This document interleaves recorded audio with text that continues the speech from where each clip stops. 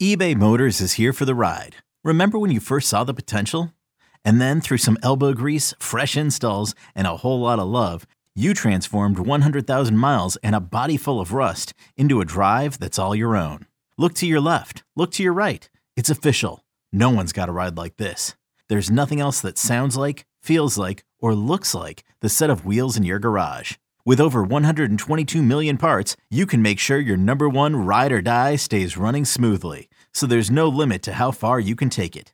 Brake kits, turbochargers, engines, exhaust kits, roof racks, LED headlights, bumpers, whatever your baby needs, eBay Motors has it. And with eBay Guaranteed Fit, it's guaranteed to fit your ride the first time, every time, or your money back. Plus at these prices, well, you're burning rubber, not cash. Keep your ride or die alive at ebaymotors.com. Eligible items only. Exclusions apply. This episode is brought to you by Progressive Insurance. Whether you love true crime or comedy, celebrity interviews or news, you call the shots on what's in your podcast queue. And guess what? Now you can call them on your auto insurance too with the Name Your Price tool from Progressive. It works just the way it sounds. You tell Progressive how much you want to pay for car insurance, and they'll show you coverage options that fit your budget. Get your quote today at Progressive.com to join the over 28 million drivers who trust Progressive. Progressive Casualty Insurance Company and Affiliates. Price and coverage match limited by state law. Hello and welcome back to Interstate, the State of Kansas recruiting show.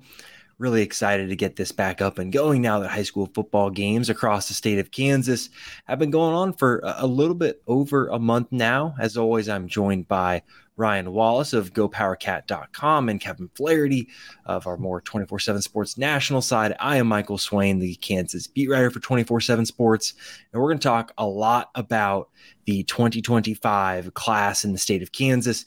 It's loaded with talent. All of us have been able to go out to varying levels to see games so far this year. Ryan, I know you've been out on the road, I think the most of the three of us. Where all have you been able to go so far to see games? Oh God, I'm trying to think where I haven't been.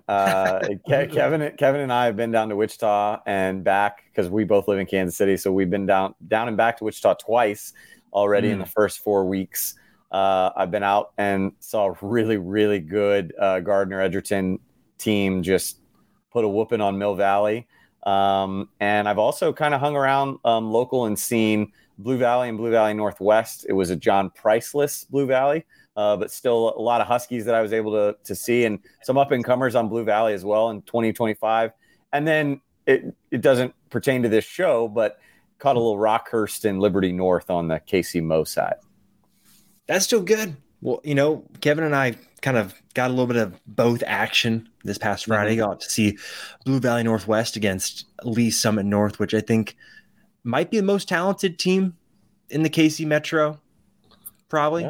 Yeah, probably. Yeah. But I mean, we could start so many places. I think we should probably start, Ryan, with where you were this past Friday, getting to see Jaden Woods, who I think we've talked about this on the show before. We probably would agree is probably the consensus best player right now in the 2025 class. You mentioned the game, what you saw, but just what did you see from Jaden, getting to see him in person now that his junior season is really underway? Well, it was an interesting game for that defense because the Gardner Edgerton offense is, kind of that triple option kind of wing T, St. Thomas Aquinas style look that's just trying to catch you off guard through the air. So it was a game where Jaden was probably less dynamic if you go back and look on the tape. But I think a lot of that had to do with him trying to play his assignments and trying to be more of a run stopper more than anything. But, it wasn't anything that Jaden didn't do. It was more just Mill Valley's defense in general just could not stop Gardner Edgerton. Like I said, just a really fun roster. I think some sleeper guys on the Trailblazers. For anybody that's interested in getting on Huddle, you can find a lot of interesting kids on there. But when I talked to Jaden afterwards, I think that's kind of where I got more into the meat and potatoes of what fans and what we as recruiting analysts were interested to know. And that was more on how recruiting is going. Because the last time Kevin and I saw him was in the summer. He was kind of working the clock at a 7-on-7 event at Mill Valley, and things really hadn't gotten started yet for the 2025 class yet. And so having a chance to talk to him, he said He's been trying to do the best he can, trying to find that kind of, if you want to call it a work-life balance with kind of the communication part and relationships that comes every day, he said, from different colleges. But I'll kick it back to you guys by saying this, and I'll have a little bit of a story coming out in 247 Sports, about Jayden here probably in the next 24 to 48 hours about kind of what he was able to tell me with regards to recruiting. He mentioned, and I'm going to try to do my best, the article will have all of it, but off the top of my head, I asked him what are the schools he's hearing from the most, and he went through a list that included K-State, KU, Oklahoma, Oklahoma State, Alabama, Tennessee, USC, Purdue, and I believe Missouri.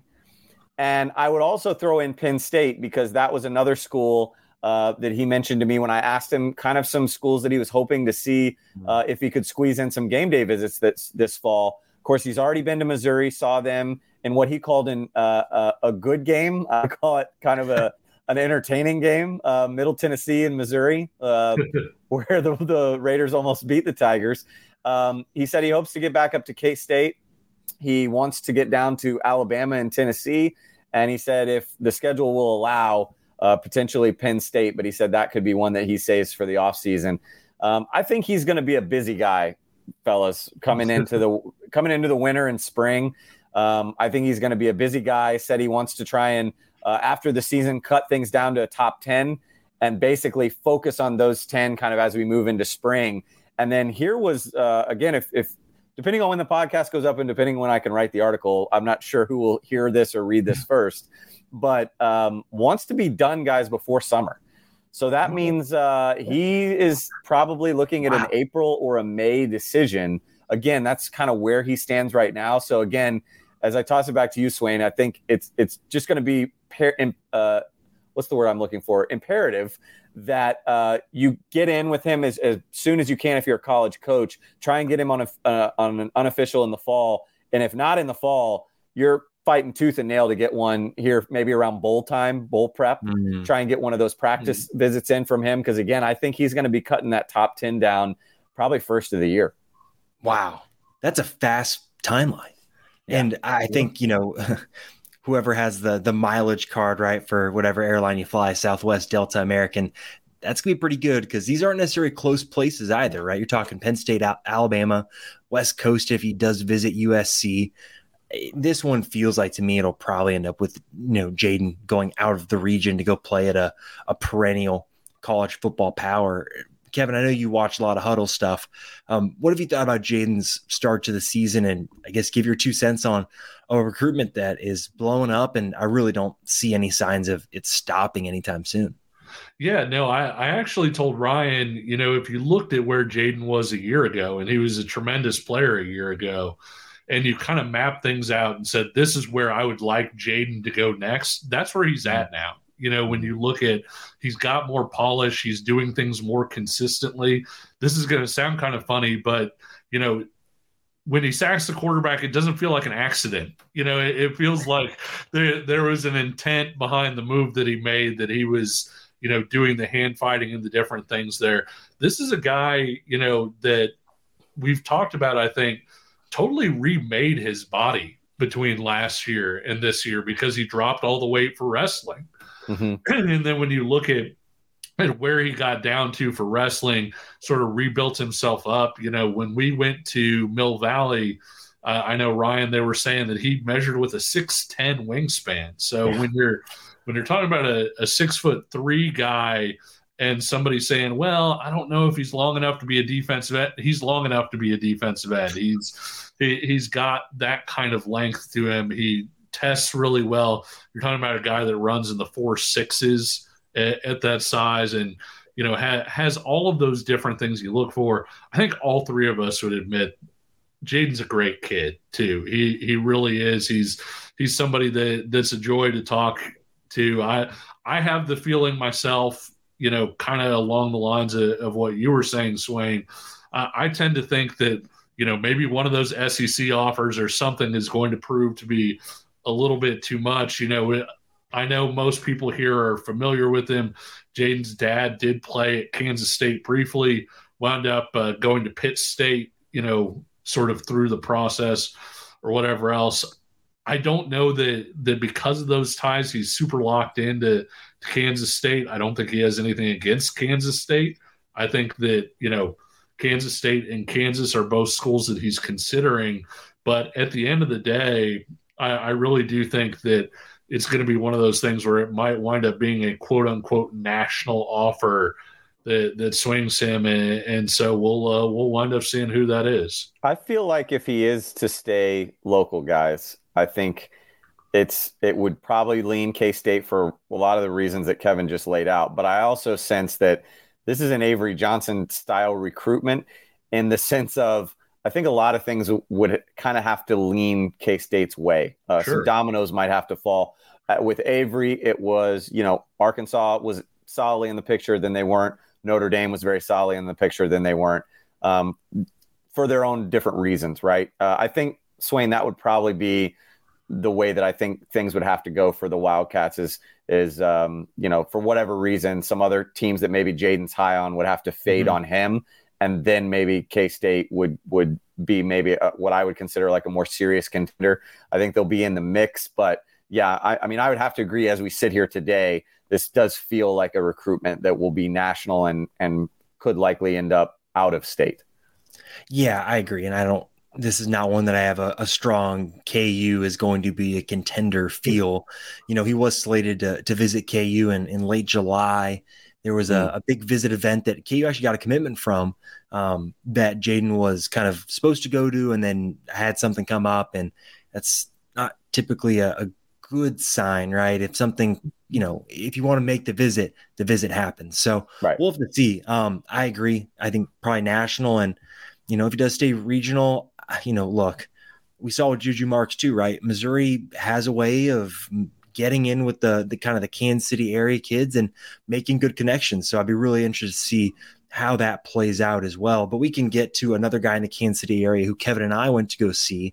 And I know, Ryan, you've been out to see him as well. And that's Andrew Babalola, the offensive tackle from Blue Valley Northwest. He right now is ranked as the number one player in the state of Kansas. I think, again, we all kind of agree that, hey, long-term projection, like he could end up developing into something that is maybe better than Jaden Woods. At the moment, still a work in progress. I think anyone at Blue Valley Northwest would tell you that. I think Andrew would tell you that. He's playing his first season of varsity football. And I know Kevin and I went to go see him against, Williams-Wary, which is a great matchup to see. And there were a couple reps where they went against each other. I think, Andrew Babalola won a couple of those, but I think at times too, Williams-Wary showed why he's a 5-star prospect, with the strength and the speed and the blend of it all that makes him really potent. So, Kevin, kind of give me your thoughts on what you saw from Andrew this past Friday night against arguably what's going to be the best defensive line he's going to play all year. Yeah, I mean, the growth curve has to get a little easier now, right? Because you aren't going up against Williams-Wary, and he's not the only Division I guy even on that defensive line, and so. When you look at that, I talked to Coach Ryder a little bit before the game, and one of the things that he had said was that, Andrew was progressing the way that they wanted him to progress. There was always going to be a rawness here. This is a kid that has more experience playing high-level basketball than he does playing high-level football. And so, when he came out, the opener, I think, was against St. James, you expected things to be rocky. You didn't expect him to necessarily know how to do everything, not just from a physicality standpoint, but from a technique standpoint, how to pick up blitzes, when they send multiple guys your way, you think about watching it and knowing, hey, if there's two guys blitzing, you always get the inside guy because the other guy's going to have a longer path. Well, that's not necessarily something that's easy to do if you haven't been doing it. And so I think when you saw him against Lee Summit North, like you said, I thought some of the reps were extremely positive. I think, the athleticism is there, the frame is there. As a guy who's measured just shy, I think, of 6'6" over the summer. I think they list him at about 280 pounds now. That probably looks about right, 275, 280, I would say.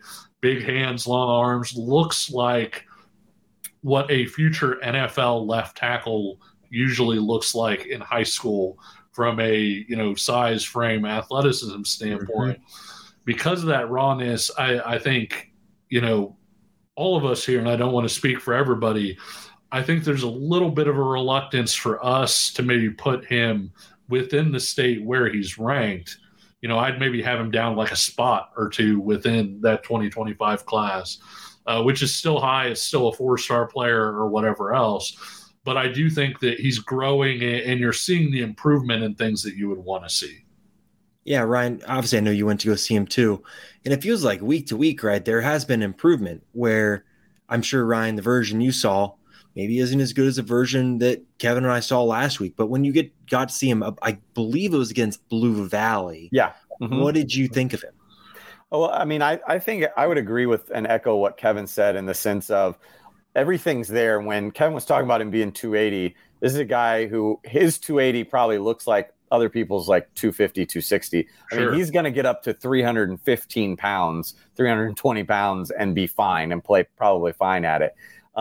But it's a lot for me. The most precise way I can, and to condense everything down to what Kevin said, is that he's just the type of guy that is still processing. The game hasn't really slowed down for him yet. And in the game against Blue Valley, it was funny because, guys, you could see snaps and reps where he was like, okay, I need to punch with this hand, lead with this foot. And then as that rep was continuing, there would be moments where he was just kind of like, all right, I've done what I need to, and then just toss the guy down. You know what I mean? And it's like, once he gets into just mauling and the game slows down for him, which it will over the next year, like you said, Swain, he's only been his first year playing varsity football. Once things slow down, then you will see the potential that everybody is, fighting after. Because he's definitely worthy of being, a highly rated recruit. I just think maybe we were a little early on projecting him kind of the way we have. Yeah, I think I agree with that. And look, here's the story. So at the KU game, he was at Kansas this past weekend for the BYU game. Obviously all three of us have seen Andrew in person several times, and he's a sharp kid. He recognizes us, and he walks up to me, shakes my hand, and I was like, oh my gosh, his hand like swallows mine. He's, what you'd consider like pause. And I'm like, yeah, like once he figures it out, because he is a really smart kid. And I think in terms of the broader recruitment, right, I look at an offer that came in this past week from Michigan and say, yeah, that might be the blend of what Andrew Babalola looks for, because academics are super, super important to him. At least that's what he's told us, right? And you're looking at him too, right? Can you find the blend of a really high-level academic institution and also a really high-level football program? And so I think a school like Michigan really could end up being like that. Obviously, who knows how this is going to play out over the next kind of 6-7 months. But I think a school like that could be one that ends up being a player just because, again, it checks the right boxes for him. And I'll be really interested to see what happens with the two in-state schools. I think it's too early to make a hierarchy or anything like that. I think he's taking the game day visits to try and get a feel for it. I think the junior day visits in January will be really big once he has time to get around and maybe see a Michigan or go see some more schools that are maybe on the outskirts of the region. Mm-hmm. Mm-hmm. He's a higher level recruit, but he kind of reminds me of a lot of these Northwestern guys that have come from Kansas City and Missouri and everything else. They go to Northwestern, they fill out, they use the weight room, they go to the combine, and then everybody says, oh my gosh, Northwestern had this freak of an athlete here, who's blowing up the testing and everything. And I think it's important to note that not only is he early in his football journey, he's early in his weight room journey, right? And I think that's an important thing to note too, because he is going to fill out and get a lot stronger. I know, Swain, when we saw him at KU camp this summer, the linemen were in pads, but there were times when he would contact a guy and he'd be low man, where you should bulldoze that guy, and he just didn't quite have that pop or that weight in the backside yet to finish that block. And I think as the weight room continues to go too, he's only going to get better as far as all that goes. Yeah, and we can move on to another one of his teammates that I think his recruitment will continue to grow, and that's Brock Heath. He's one that I think we all saw when he did our little high school tour back in February. his recruitment's really interesting because Baylor was really an early offer. I don't know where that's going to go now. But Duke has offered Kansas and Missouri. And at least for KU, they went in and evaluated him this past Friday. Andy Kotelnicki, the offensive coordinator, who also recruits Blue Valley Northwest, was there to see him. He takes a game day visit the next day. He gets an offer. One interesting thing, he's still managing a foot injury, it would seem, because at the game day visit, he had a boot on his foot. I know that's something that has been bugging him going back to the summertime. So that's just something to keep in mind, too, if you're going to go and turn on Brock Heath's film. But he's a really interesting prospect because he's 6'5", maybe not the longest arms, but you look at the frame, he's someone that can really put on the weight, I think, and has kind of that, just the way he kind of walks and moves. You look at him, you're like, yeah, he could get up to, 300, north of 300 too. But another guy that I think on the weight room is going to take some time. But Kevin, what did you think of what you saw from him? I thought he was really good. The three of us all saw him at UC Report too. When he was there. And so, and that was, obviously we had seen him in person before that, but that was when I was kind of like, oh man, this kid flashes, because he's got a lot of athleticism, for a guy that size. I think, this summer, if I remember right, before the injury, he was running like a sub 4.6 short shuttle, which for an offensive lineman is excellent. His vertical is up around 27, 28 inches. So, I mean, he's got a lot of that athleticism. Also a really technical guy. Like, he's a really good football player. He knows how to make his blocks and everything. I thought when we saw him on Friday, I thought Andrew Babalola maybe had the best reps against Williams-Nwaneri in terms of when everything went right for Babalola, he finished that rep better. But I thought that overall Heath gave Nwaneri a lot more trouble. I feel like he stalemated him a lot more. And I'm interested. You brought up the arms and everything, because that is the sort of thing that, everybody wants tackles right now, and very few people want interior offensive linemen. And so it'll be interesting to see how schools see him, if they see him as a tackle or if they see him as somebody that needs to bump inside. But Ryan, a guy that I think athleticism, technically, frame, in terms of being able to fill out, I think a lot of that's there for him. I really like him. I think it just so happens that he plays in the shadow of Babalola. I mean, literally and figuratively. I wonder if Brock's more about 6'4". I don't know if he's 6'5", but again, that's playing into what you were saying, Kevin, that he is going to be probably best suited for the interior as a mobile guard, but he's so cerebral. He also comes from, you talk about bloodlines and lineage. He grew up in a household where his older brother, Jackson Heath, blood brother Jackson Heath, went to Columbia and was a pretty good tight end for Blue Valley Northwest and ended up playing several years at Columbia. And then stepbrothers, Blake Lawrence and Tyler Lawrence. So Blake, I believe, went to Nebraska and Tyler to KU, or do I have that backwards? Yeah. Tyler went to KU and then wound up transferring to Pitt State. There it is. But so anyway, I mean, growing up in that household, and I think Brock told us he considers them brothers. That's how long they lived together. Point of that story being, when you're the youngest of that, athletic group, you can imagine how he got bullied and, also kind of learned things about being an athlete and about being a football player. And you see that in the way that he's the aggressor in the line of scrimmage. Kevin, he is, to me, Sam Hecht 2.0. And we love Sam Hecht coming out of Mill Valley. He ends up taking a preferred walk-on offer at Kansas State. Again, kind of a guy that needed that weight room progression, but was very technically savvy.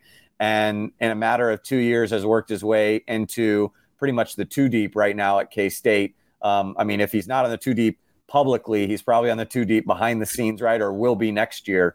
So I think Brock Heath is a guy that, Swain has his offers listed up there right now, Baylor, Duke, Kansas, and Missouri. I'm with you, Swain. I think that offer sheet can fill out and should fill out sooner than later once his junior tape starts getting out there. Swain, what did you think of him? I thought he was good. I thought you mentioned the movement skills. I thought that was what was most impressive, was the understanding of leverage. And look, going up against Kamori Moore, who's probably 6 foot, but probably is 280, 290 right now. I think the ability to deal with that sort of force and power as someone that isn't really at the same point probably in his weight room journey, I thought that was probably the most impressive part to me. And I guess, I look long-term, right? He's another guy that's got the athleticism to fill out, and the type of guy that a KU or a K-State would take, and in 3 years would, look totally different and be able to play at the Big 12 level and really be a good player. So I'm fascinated to see what that offer list looks like. Let's say probably like early February, once kind of all the schools have seen the tape. They've had that period where they go on the road in January and they can go recruit and see kids. I think I'll be really interested to see what that offer list looks like at the end. Ryan, do we know where K-State sits? I mean, I know they haven't offered Heath, but do you have any idea about the process there at all? I mean, if I had to guess, it'd probably be one of two things. Potentially the height. I think you see the guys that K-State seems to be going after, and unless you're kind of that center build, which is like a Kyle Rockers, who they have committed right now from Iowa, everybody else that they're going after, whether they see you as a guard or a tackle, is like 6'6", 6'7", the Babalolas of the world.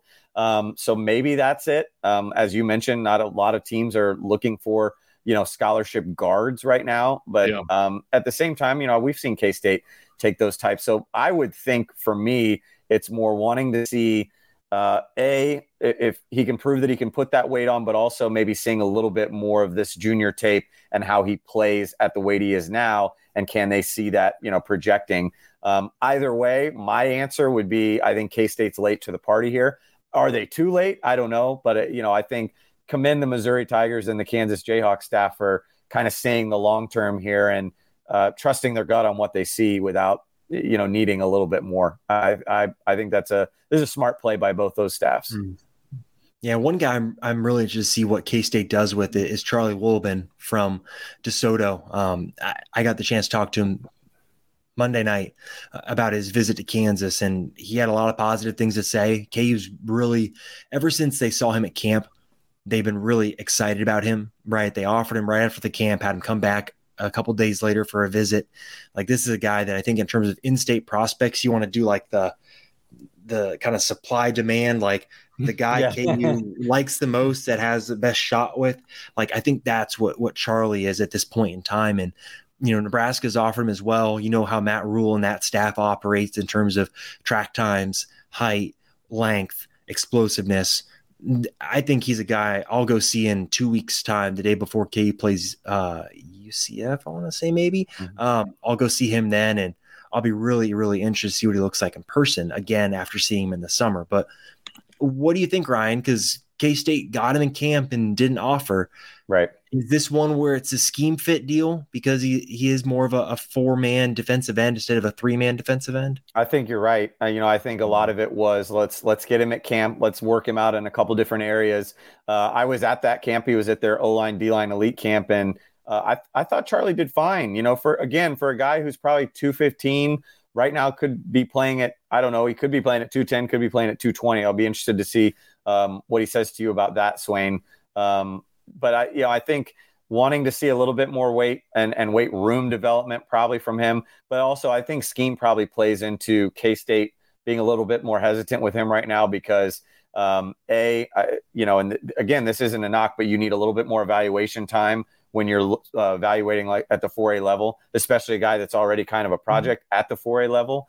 And so on top of that, though, too, what you mentioned with scheme, K-State right now, probably, if I had to guess, wants to see a little bit more of whether he's going to be their Sam, that kind of hybrid edge, or whether he's going to be the type that they feel confident will put the weight on and put a hand in the ground in an odd man front and a 3-man front. So that would probably be my answer as to K-State's hesitancy here. But I like Charlie. I think the potential's there. And I think he tests really well too, Kevin. I think that's where Nebraska got in early, is they saw those testing times. And like you said, Matt Rule's big on, does he check the boxes, sprinting, this, we'll trust that his body will get there. And that's exactly what the Huskers seem to do first. Yeah, and he has a lot of core strength too. I mean, in addition to, running really well, he's a thrower in track. He throws javelin, discus, and shot put, which is kind of funny when you see him in person. I don't want to say he's a string bean, but he's kind of a long, slender guy. Looks like a sprinter.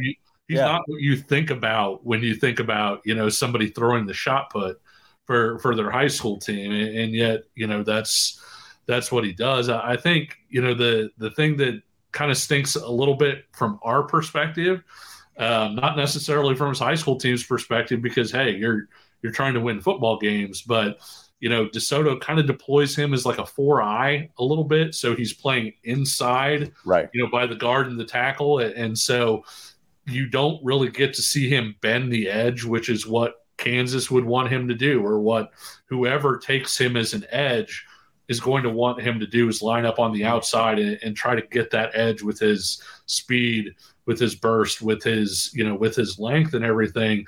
You don't really see that a ton on tape. He's pretty much straight ahead, engage blockers, try to get off the block and go do something. And so you do see kind of a different skill set. I think he'll hold up well against the run as he fills out, because he has so much experience with that from DeSoto, and he's got some really good stuff of that on tape. I think the only shame of it is gosh, I'd love to see him line up as like a wide nine or something, and really get after a quarterback and kind of see what he can do in space. And that's just not something he's asked to do at this level. If you're going to see him do that, you're probably going to need to go ahead and get him to your camp and line him up out there and have him do it that way. And this is why camps are so fun, Kevin, because that's exactly what I got to see when I watched him at camp. Literally, they lined him up as kind of like on the outside shoulder of the tackle and said, go get him. And if you listen to the KU coaches talk in press conferences or things like that, like the word bend comes up more than like football or like a player's name. Like they are so much about the ability to bend. And you really did see that at camp. And look, that could be something that in the end could help a school like KU keep him under the radar, where playing a different role in high school than what he'll play in college, right? If you're school from Oklahoma State and you turn on the tape, you're like, oh, okay, maybe.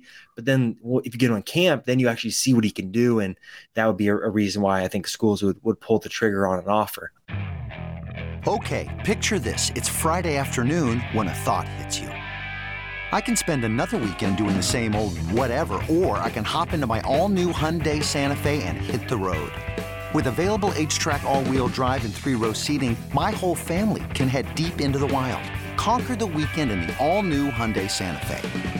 Visit HyundaiUSA.com or call 562-314-4603 for more details. Hyundai, there's joy in every journey. One guy I want to move to that I think you guys were able to see earlier this year that I know KU and K-State have both offered is Bryson Hayes from Mays. I know obviously was one of Avery Johnson's targets last season. Ryan, I'll start with you. From what you saw from Bryson there in the game, I believe you guys may have seen a half. Yep. Saw him against BJ Kennedy in Topeka. Yeah, what'd you think? Nothing different than what we saw, or I guess both of us, because I think camped at both colleges. But what I saw at K-State's camp, compact kid, 5'11", maybe 5'10", doesn't have like an outrageously long catch radius, but he doesn't need it because he's easily one of the quickest guys in the state.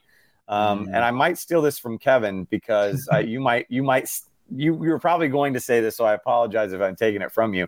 But Kevin brought up a good thing at Mays that night, which is he's a different kind of speed than for anybody that got to see Trey Richardson last year, right? Because Trey was, again, a shorter body, not a wingspan or anything like that, but also very and not quite as probably built as Bryson is, not as muscular and compact, little bit leaner. But still, if we're talking about speed, Trey Richardson was a different kind of speed. I think he was a guy that was going to beat you, whether it was in 10 yards or 90 yards. Bryson is really good out of the gate, probably the first 5 to 10 yards. And he's still very fast after that. But that seems to be where he makes his killing, and that's where he gets open so often. really good receiver, continues to polish. I was impressed with kind of his route tree that he was showing. This is a recruitment, guys, that I think we're all interested to see whether it takes off, whether it kind of plateaus. Obviously, I don't think it will go down, but without Avery Johnson, it was very evident that, they're going to look to get him the ball more because they don't have as many guys like they did last year. But at the same time, they don't have an Avery Johnson at quarterback that can put the ball in places that Avery did and give Bryson crazy, 100, 150-yard games. So will his tape pop quite like it did as a sophomore? That's what I'm curious to see. But Bryson, I messaged with him a little bit just the last couple of days because he was a visitor for K-State at the Central Florida game. Said he really enjoyed his time in Manhattan, kind of finally putting on the recruiting hat and not just being there kind of with Avery or with Justin Stevens or somebody.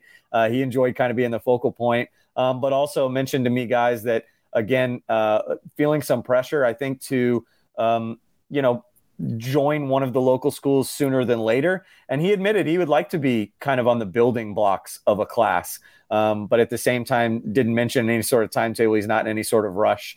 Really interested kid. Interesting to see, where his recruitment is going.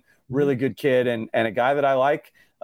It'll just be, he reminds me a little bit of Phillip Brooks. Like I keep trying to maybe tamper some of Bryson Hayes, and I don't mean that in the sense that he's not the type of player that we believe he can be. But he's not, I'm blanking on the name, Kevin, the Malik Benson. Yeah. You know what I mean? He's not that. He's very fast. He's not Trey Richardson, but definitely a guy that's going to separate, definitely a guy that can play at the Power 5 level. It sounds weird to say because this is a guy that clocked in the 4.3s at multiple camps this summer. So we're not saying that he's slow, obviously, but he doesn't have track speed. And I know that sounds weird to say, or he doesn't have the level of track speed that like a Malik Benson does. This isn't a guy that's going to go out and run 10-400 meters and stack up scholarship offers off of the football field based on what he does on a track. He's somebody that his best part of a race in the 100 meters is going to be 1 to 10 yards or 1 to 20 yards or whatever else. And so that's part of the reason I think he clocks really well. We got to see kind of an interesting rep while we were down there, and it was one rep, but we got to see him take a really long, like jet sweep type carry. Mm-hmm. And you could see the quickness, and the acceleration early. But then by the time he was trying to get around everybody all the way out to the outside, he didn't have, quite that fifth or sixth gear that maybe you see with some of these guys that have really special speed, like, Malik Benson, Trey Richardson had it, like you said, some of those guys. And so, Bryson runs well in track. I think he's like a 10.9, 10.95, something like that. Yeah.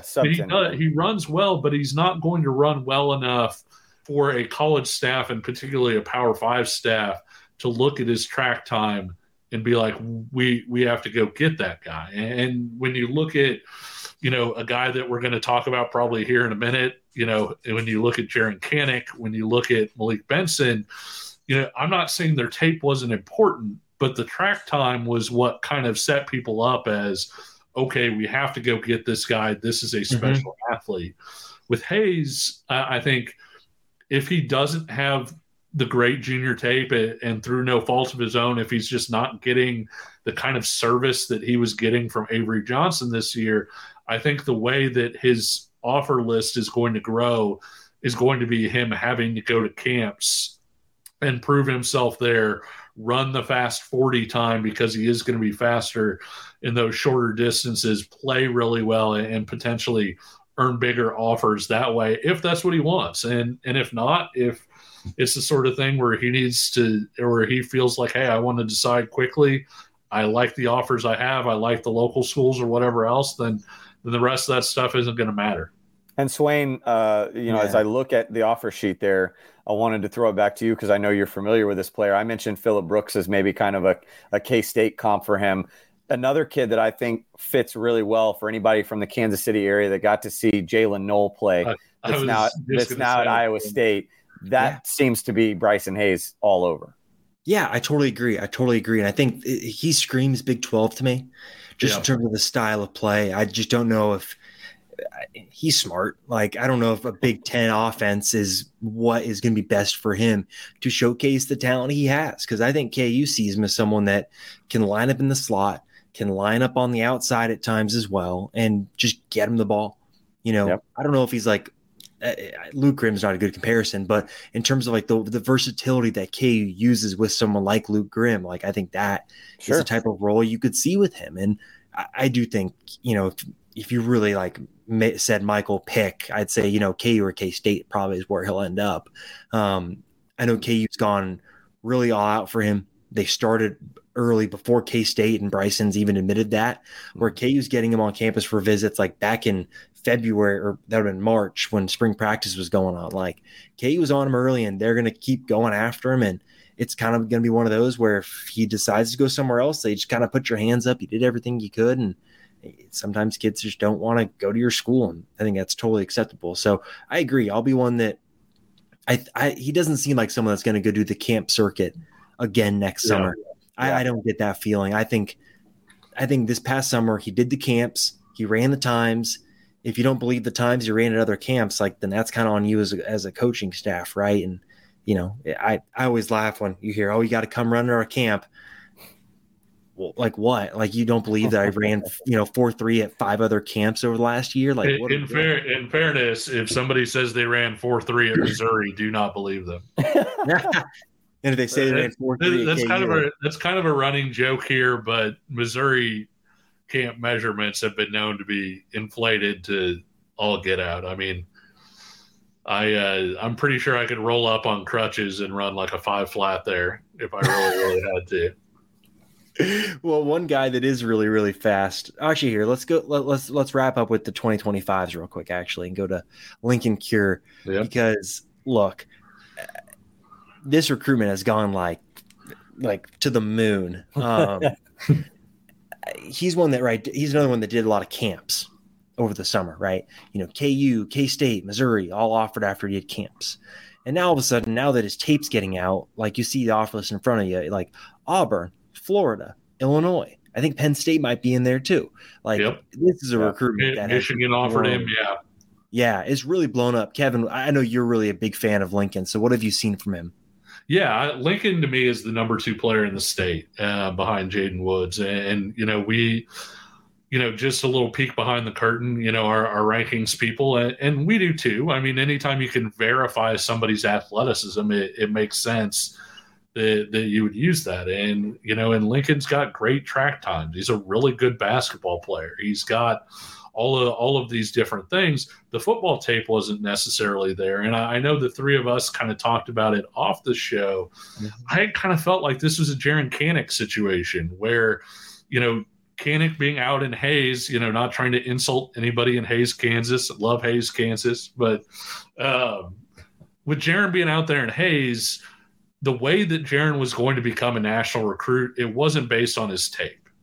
In order for him to get recruiters out to Hays, he needed to do something on the track where people could look at it and say, like, okay, this linebacker's running 10.5. We got to go get this guy. And I kind of felt similarly about Lincoln with him being out there in Goodland, which for those of you who don't know is, darn near to Colorado. It's basically Colorado area code. Yeah, I mean, they play games against Colorado high schools. To put it another way, this is kind of shocked me. He is 2 hours closer to Lawrence than he is to Lubbock. So, like, that tells you how far west he is out there. And so for him to get recruiters to come out to Goodland and notice what he has and really get recruited at a national level, it was going to be on the track. And when you look at what he did this past spring, as a sophomore in high school, running a 22.4 200-meter dash, that's fast. That's really fast when you're 6'6", 215. And, to run that, he's a hurdler. I mean, how many 6'6" tight end hurdlers do you know? And so when you look at pretty much everywhere he camped offered him, the track times that he had and everything, and then with the track times there as sort of the backbone, once his junior tape started coming out, Ryan, because I know we both watched quite a bit of his junior tape. Once the junior tape came out, so they said, okay, he's not just a track guy. He's actually a really good football player that also runs 22.4. I feel like his offer list may only be starting too. I think he's going to continue to blow up and get offers pretty much everywhere. I lost my light, guys, but I'm still here on audio, so that matters. So to our YouTube folks, sorry about that. I'm in the dark again. But no, I mean, the Jaren Kanak stuff is great on so many different levels. And again, that's not – Kevin and I aren't saying like, he is equal to Jaren Kanak or what have you. But, I mean, again, as Kevin laid out, so many parallels. I think the duality and the versatility that he could show from a positional standpoint, I think we all agree that he's a tight end. I mean, in the modern day tight end, what you're looking for, that is Lincoln Cure. But I mean, I know K-State, at least at their camp and maybe some other camps, they wanted to see him at DN just to see. And I don't think you could go wrong there either. But I wanted to say, point this stat out again. And it's been, let's see, a couple days here. Sure. But so the Acacia put out their state high school football offensive stat leaders for all levels. And this was September 22nd. So Lincoln Cure, this was through 3 weeks, guys. He was the number 2 receiver in the state with 16 catches for 451 yards. I mean, 16. He's only caught 16 passes. And let me tell you, that's probably like, he probably leads the team in catches per game at like 3 a game, maybe 2, because Goodland is running and running and running and running. Mm-hmm. 16 catches for 451 yards for people that suck at math like myself. That is 28 yards per reception, folks. Oh my God. And I again, there will be folks out there that will probably say, well, he's playing, it's Goodland. Lincoln Cure, his recruitment and what he does statistically would be even worse, and I mean worse in a positive standpoint, against opponents in the EKL, the Sunflower League, 6A, Wichita City League. It doesn't matter. I mean, this kid would be a freak anywhere you put him, and his recruitment would probably be bigger. Not probably, would be bigger if he wasn't in Goodland. So I'm with Kevin. It took seeing the junior tape to kind of validate it, but Swain, I think if you're talking long-term projection, that's where a Babalola probably sneaks in to the top 2. But if we're talking right now, and I know Kevin and I are big on finding the margin of not only high ceiling, but also high floor, Lincoln Cure is probably number 2 in the state right now. Yeah. And that's the thing, right? That's the fun part about doing this, right? Like it is a question of, all right, what are we ranking? And I know we've had this conversation before, so we don't need to rehash it. But yeah, I'm so impressed with Lincoln Cure. And like seeing him in camp too, he just looks different than everybody else. Like he looks like someone that is going to go to name your high-level Big Ten school, right? Name your SEC school, go spend 2 years in the weight room, come out, be 6'6", 235, and like 6% body fat, and just go crush people. Right. Like it's a guy that you'd see go to Iowa and end up being a second round draft pick. Right. Like he's going to go to a really, really good school. And I don't think it's going to be in the state of Kansas or even the state of Colorado. Like it's going to be somewhere else that's really major. And he's one that I don't think Keg will be very much like in it, but I'll be very interested to see the junior days in January and into March, like where all he decides to go. Cause he really does have the pick, like any number of Big Ten schools in the region, outside the region, SEC schools, Big 12 schools. Like I'll be really interested to see where his head's at in terms of trying to narrow this thing down. Cause in terms of breadth and wealth of options, like it's him and Jaden Woods. And I'd be really interested for both to see where they kind of decide to go take those unofficial visits. I think K-State's in this one, Swain. I think you mentioned kind of the emphasis that KU's put on Bryson Hayes. That's K-State with Lincoln Cure. The family is, I think, long-standing K-State supporters. They recruited his brother that ended up at Fort Hays State. Probably wanted him as a preferred walk-on, but it was the COVID year, so I think things were a little bit more limited, and so he took the scholarship at Fort Hays State. But I think this is one that K-State is very much in the thick of it. That's not me saying crystal ball to K-State or anything, because I do think, like you said, he probably does. A kid from Goodland probably does want to experience some things first and just make sure he's done his proper research. But I think the Wildcats will be in this thing to the very, very end. Interesting. Well, let's get to now we're getting to 2026, and this can be it for us. John Michael Fountain. Iowa State offered him over the summer. K-State offered him after a game day visit, and then he visits KU, and KU extends an offer. Seeing him in person, he looks like a sophomore in high school, so his body will develop. But in terms of traits, Kevin, like, is this about as good as you can ask for a sophomore linebacker?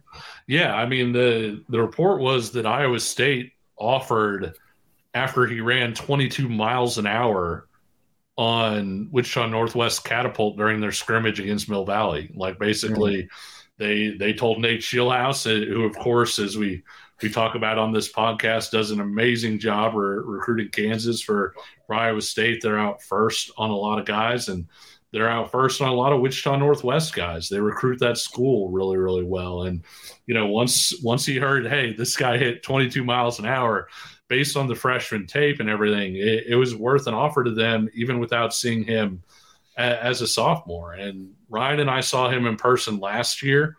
He was starting games for Wichita Northwest, which went to the state quarters, I believe. As a true freshman, or I guess high school doesn't have redshirt freshmen. As a freshman, he was. Kevin, were you a redshirt freshman in high school? They would have redshirted me every year if they could have, but no, it was. He looked pretty good last year, and you know, Ryan, it was interesting because talking to Coach Martin last year, he already knew what he had in John Michael Fountain as a freshman, and said, "Hey, this is the guy," you know, kind of poking at it like, "Hey, this is the guy to watch." We see him in the opener this year against Bishop Carroll, and I mean, they were just dominant, one, and two. I mean, Fountain had just an absolute freak interception in that game where he jumped up. Quarterback tried to throw it over him as he was rushing the quarterback. He just jumped up and caught it and went in for a touchdown. But saw increased physicality from him in that game, I thought, too. He had some pop, but Ryan, I feel like when you look at John Michael Fountain, when you look at Michael Boganowski, this is kind of the way the linebacker position is progressing, where you get these sort of safety type bodies who have a little bit of length to them, who have this kind of athleticism, and then you throw them in the box and you let them chase. I know. And I mean, where he is right now, I think he could be a college safety with his athleticism and the way how fluid he is in coverage. But obviously, again, knowing that he's only a sophomore, more weight room development, he will probably turn into an outside linebacker, but he's going to be an outside linebacker that can be an all-purpose outside linebacker. And Kevin and I, after the game, we were talking with Coach Martin from Wichita Northwest, the head coach, and I told him, and he agreed, kind of reluctantly, because you don't want to put anybody in that box. But I'm like, Coach, he's maybe the number that he wears, because I think he's one. I'm like, he's Breece Hall on defense. And I don't just mean that in like, in a lot of different ways. I mean, their body type, I think, is almost identical where John Michael is now to where Breece was in high school. The physicality and kind of the mentality they play with. There's an edge. There's kind of the way they carry themselves to them. Yeah, you know what I mean? A swagger to them. Swain, this is a recruitment to me that hasn't even, I mean, obviously he's 26, but I mean, hasn't even started yet. I think the junior tape is going to float out there this winter, or sophomore tape is going to float out there this winter, and people are going to be flocking. I mean, I think this one has all the pieces to go national, certainly regional, because like Kevin said, everybody already knew John Michael Fountain last year. I had folks in Wichita telling me, you need to turn on the tape for this John Michael Fountain. And I'm going, okay, Wichita Northwest, what grade is he? Oh, he's a freshman. And everybody that sent me, you know, those tips was not wrong, Swain, because he's the real deal. I mean, he's probably, Kevin, would we say the early favorite to be the number one in 2026? Yeah, I think right now the favorites for 2026 are coming from Wichita Northwest. You know, whether it's he or Jalen Mason, I think the quarterback there. But yeah, it's he's up there, obviously collegiate. Ryan, we saw the two collegiate 2026s, who are Jaden Parker and Sebastian Hines Turner. Remember those who are going to be probably in that discussion as well. But yeah, I mean, it's funny. And then Wichita Northwest too, you look at Chase Carter, they've got another couple of, 2026 guys where depending on how they grow or their body, kind of changes, maybe they'll be in that discussion. But as we talk about it right now, I would say probably 1, 2 in some order. I would say Fountain would probably be my number one right now, with Jalen Mason number 2. I don't know. How do you feel about that, Ryan? Yeah, I think right now you'd have to put Fountain there. I mean, he's been a varsity starter for 2 years. Although, as we've talked about, kind of privately, it'll be interesting to see Jalen Mason as a quarterback, that prime time position, and training with a guy like Justin Hoover. We saw what Avery Johnson did over like a year and a half with Justin. We'll now consider Jalen Mason as a Coach Hoover guy for 2.5, 3 years of developmental time. So his progression might end up putting him in number 1. But either way, I think if you're betting right now, I would bet heavy that Wichita Northwest as the number 1 guy in 2026. Good rule of thumb too. Don't bet on high school games. Oh, well, yeah. Oh yeah. Sure. All right. Well, I'm also realizing here we're 54 minutes in and we've not talked about Michael Boganowski. So he should probably, yeah, right. Give a quick little update. So he visited Kansas. He's visited now his 3 contenders. That's everything that I've heard so far, is that it's still, Oklahoma, KU, and K-State. And it kind of just in a holding pattern now where I think schools are all kind of just waiting and seeing what's going to happen. I don't think anyone really knows what will happen. That's at least the read I've been getting. Anything different for you, Ryan? Well, no more after Friday. Making the trek from Kansas City out to Junction City this Friday night. Big matchup for them with Washburn Rural. That's got a lot of nice prospects on that team too. So I mean, this will be a good looking squad. This will be a good game, right? But my first chance to see Michael Boganowski in action, and it embarrasses me to even say that it's been taken this long for me to get out and finally see him, in a padded setting. So excited to see that. I'll know more, but I'm with you, Swain. I kind of rattle the cage. It's becoming kind of a weekly thing, right? And it's kind of just business as usual. It's what it's always been. And I don't think that it's fluff. I don't think that for anybody that thinks that this is becoming kind of a Dylan Edwards thing, I don't think that's the right vibe with Boganowski. Mm-hmm. I mean, I honestly think he's genuine when he says, I just don't know yet. And I know it gets old for fans to read, and they're tired of it. And, he's already been on visits. What more could he need to see? I don't know, but it's his recruitment, and he only gets to do this one time. And so if he still doesn't have the feeling, he doesn't have the feeling. Yeah. But I do think that we're getting, I would think we're getting close, but I've said that before. But yeah, I mean, it'll be interesting to see, what happens on Friday, how he plays. It also sounds like Chris Kleiman will be there. This is their off week, remember? So K-State coaches will be out in full force. He made it a point to go see Avery Johnson and Dylan Edwards. Oh, well, Dylan was already decommitted by that point, but when it made it a point to see them, last week or last year for a game. And so he's going to make it a point to see Boganowski on Friday. So, I don't know if that matters. I would imagine KU will see him if they haven't already. I know OU staff has already been out to Junction City to see him. So, he's been on a KU visit, right? He's been on a K-State visit. He's been on an Oklahoma visit. There's not much more he can do this fall. So unless he just wants to wait it out, and kind of have some sort of big announcement come closer to signing day, it's got to be getting close. But hopefully I'll have more to report on after Friday. I'm interested to see him against Washburn Rural, though, just real quick, because that's a team that has a lot of bigger guys. When you look at, is it the Heim kid that's the linebacker? Both Heims, Jaron and JC, Paxton Bettis plays 215, 220 linebackers. They've got a defensive end. Deron Lane. Yep. They've got the offensive lineman Hawks is still there, right? Yeah. Yeah, he's massive. 6'8", 280. So, I mean, they've got some really big, good-sized kids, and, it's I'll be very interested to see. I mean, don't get me wrong. I mean, Michael Boganowski, he's the number 1 kid in the state for a reason. He's going to play well.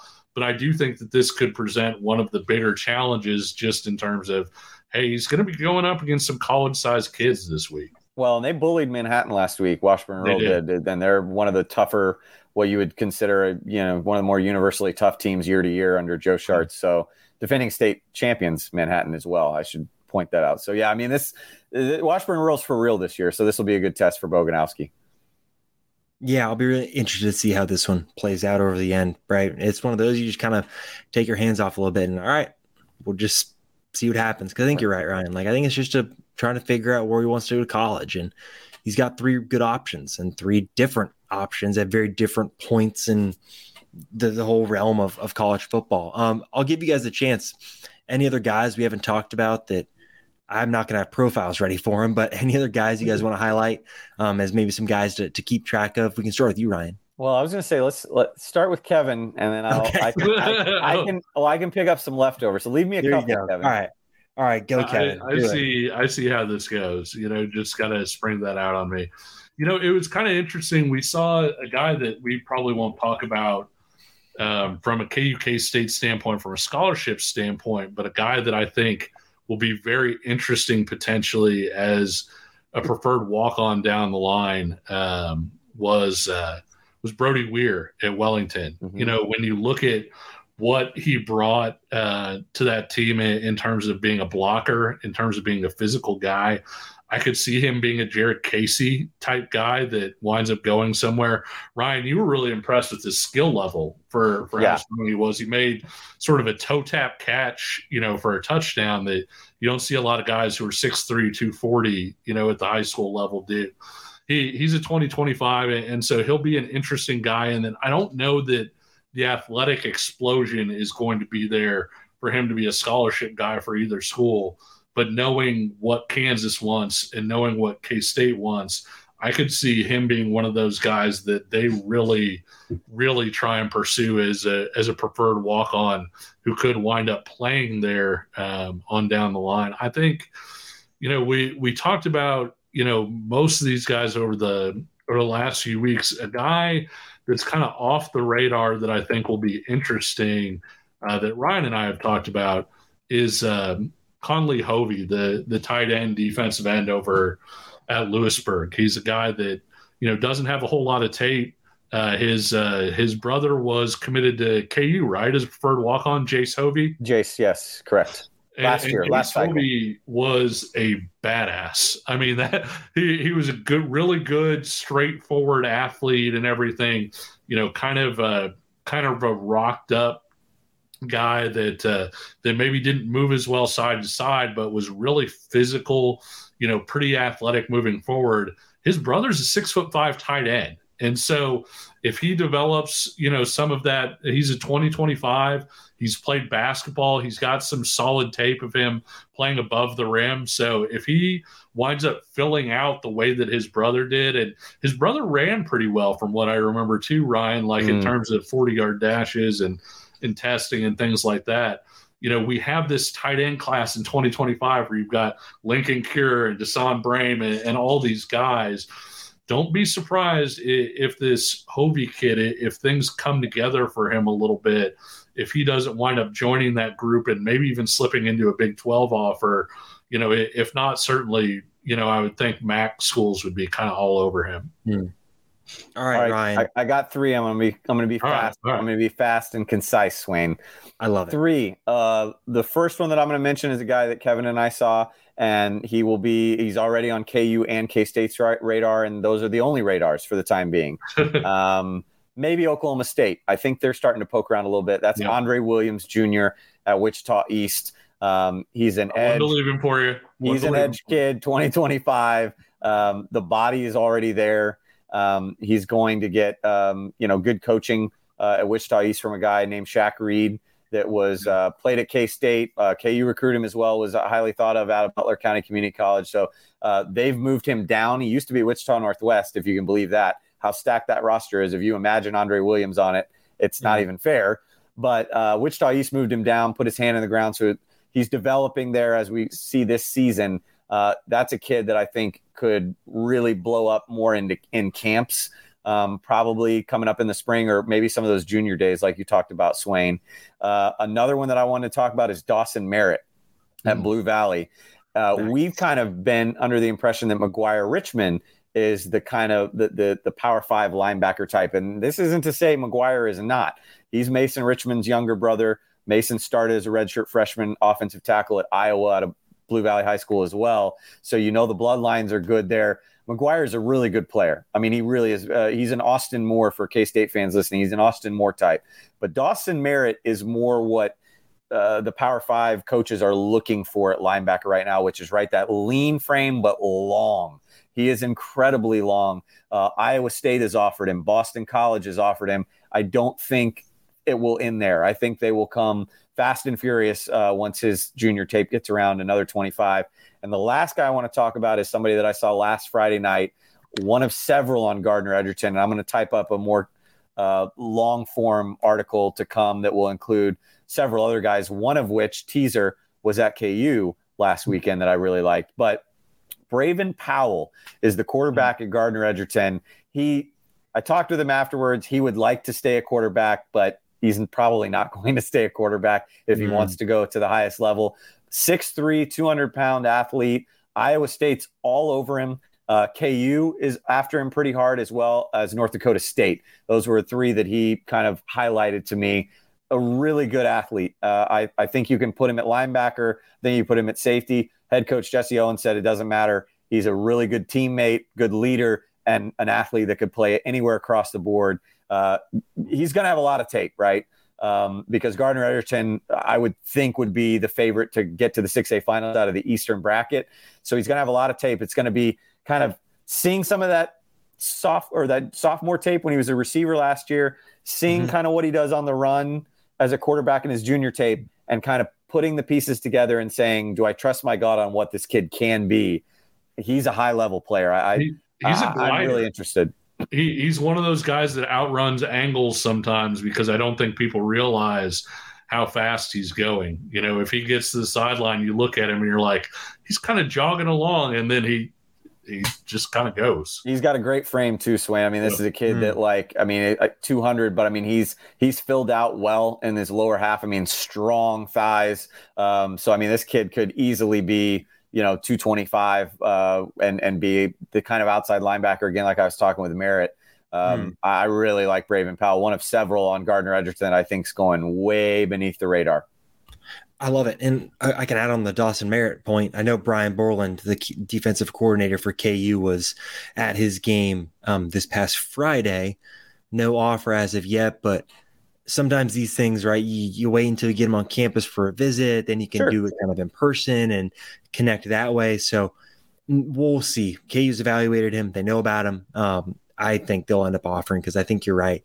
He does have kind of that frame and that athletic profile I think a lot of Power 5 staffs would like, and I think the local staffs too would like to get in on. So I think that's what we've got in only an hour and 6 minutes.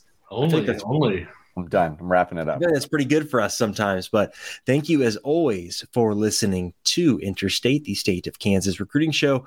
We'll definitely continue more of these throughout the fall as we see more games and as the recruiting process for some of these guys really starts to unfold as game day visits start happening and as we kind of get into the playoffs. So thank you, as always, for listening, and we will talk to you all again soon. CBS Friday. TV's hottest show is Fire Country. I'm not a hero. I'm in orange for a reason. They're taking 12 months off your sentence. You're free. Lady. With a special epic season finale. Now that I'm out, I need something to get me up in the morning. You are a firefighter. Used to be.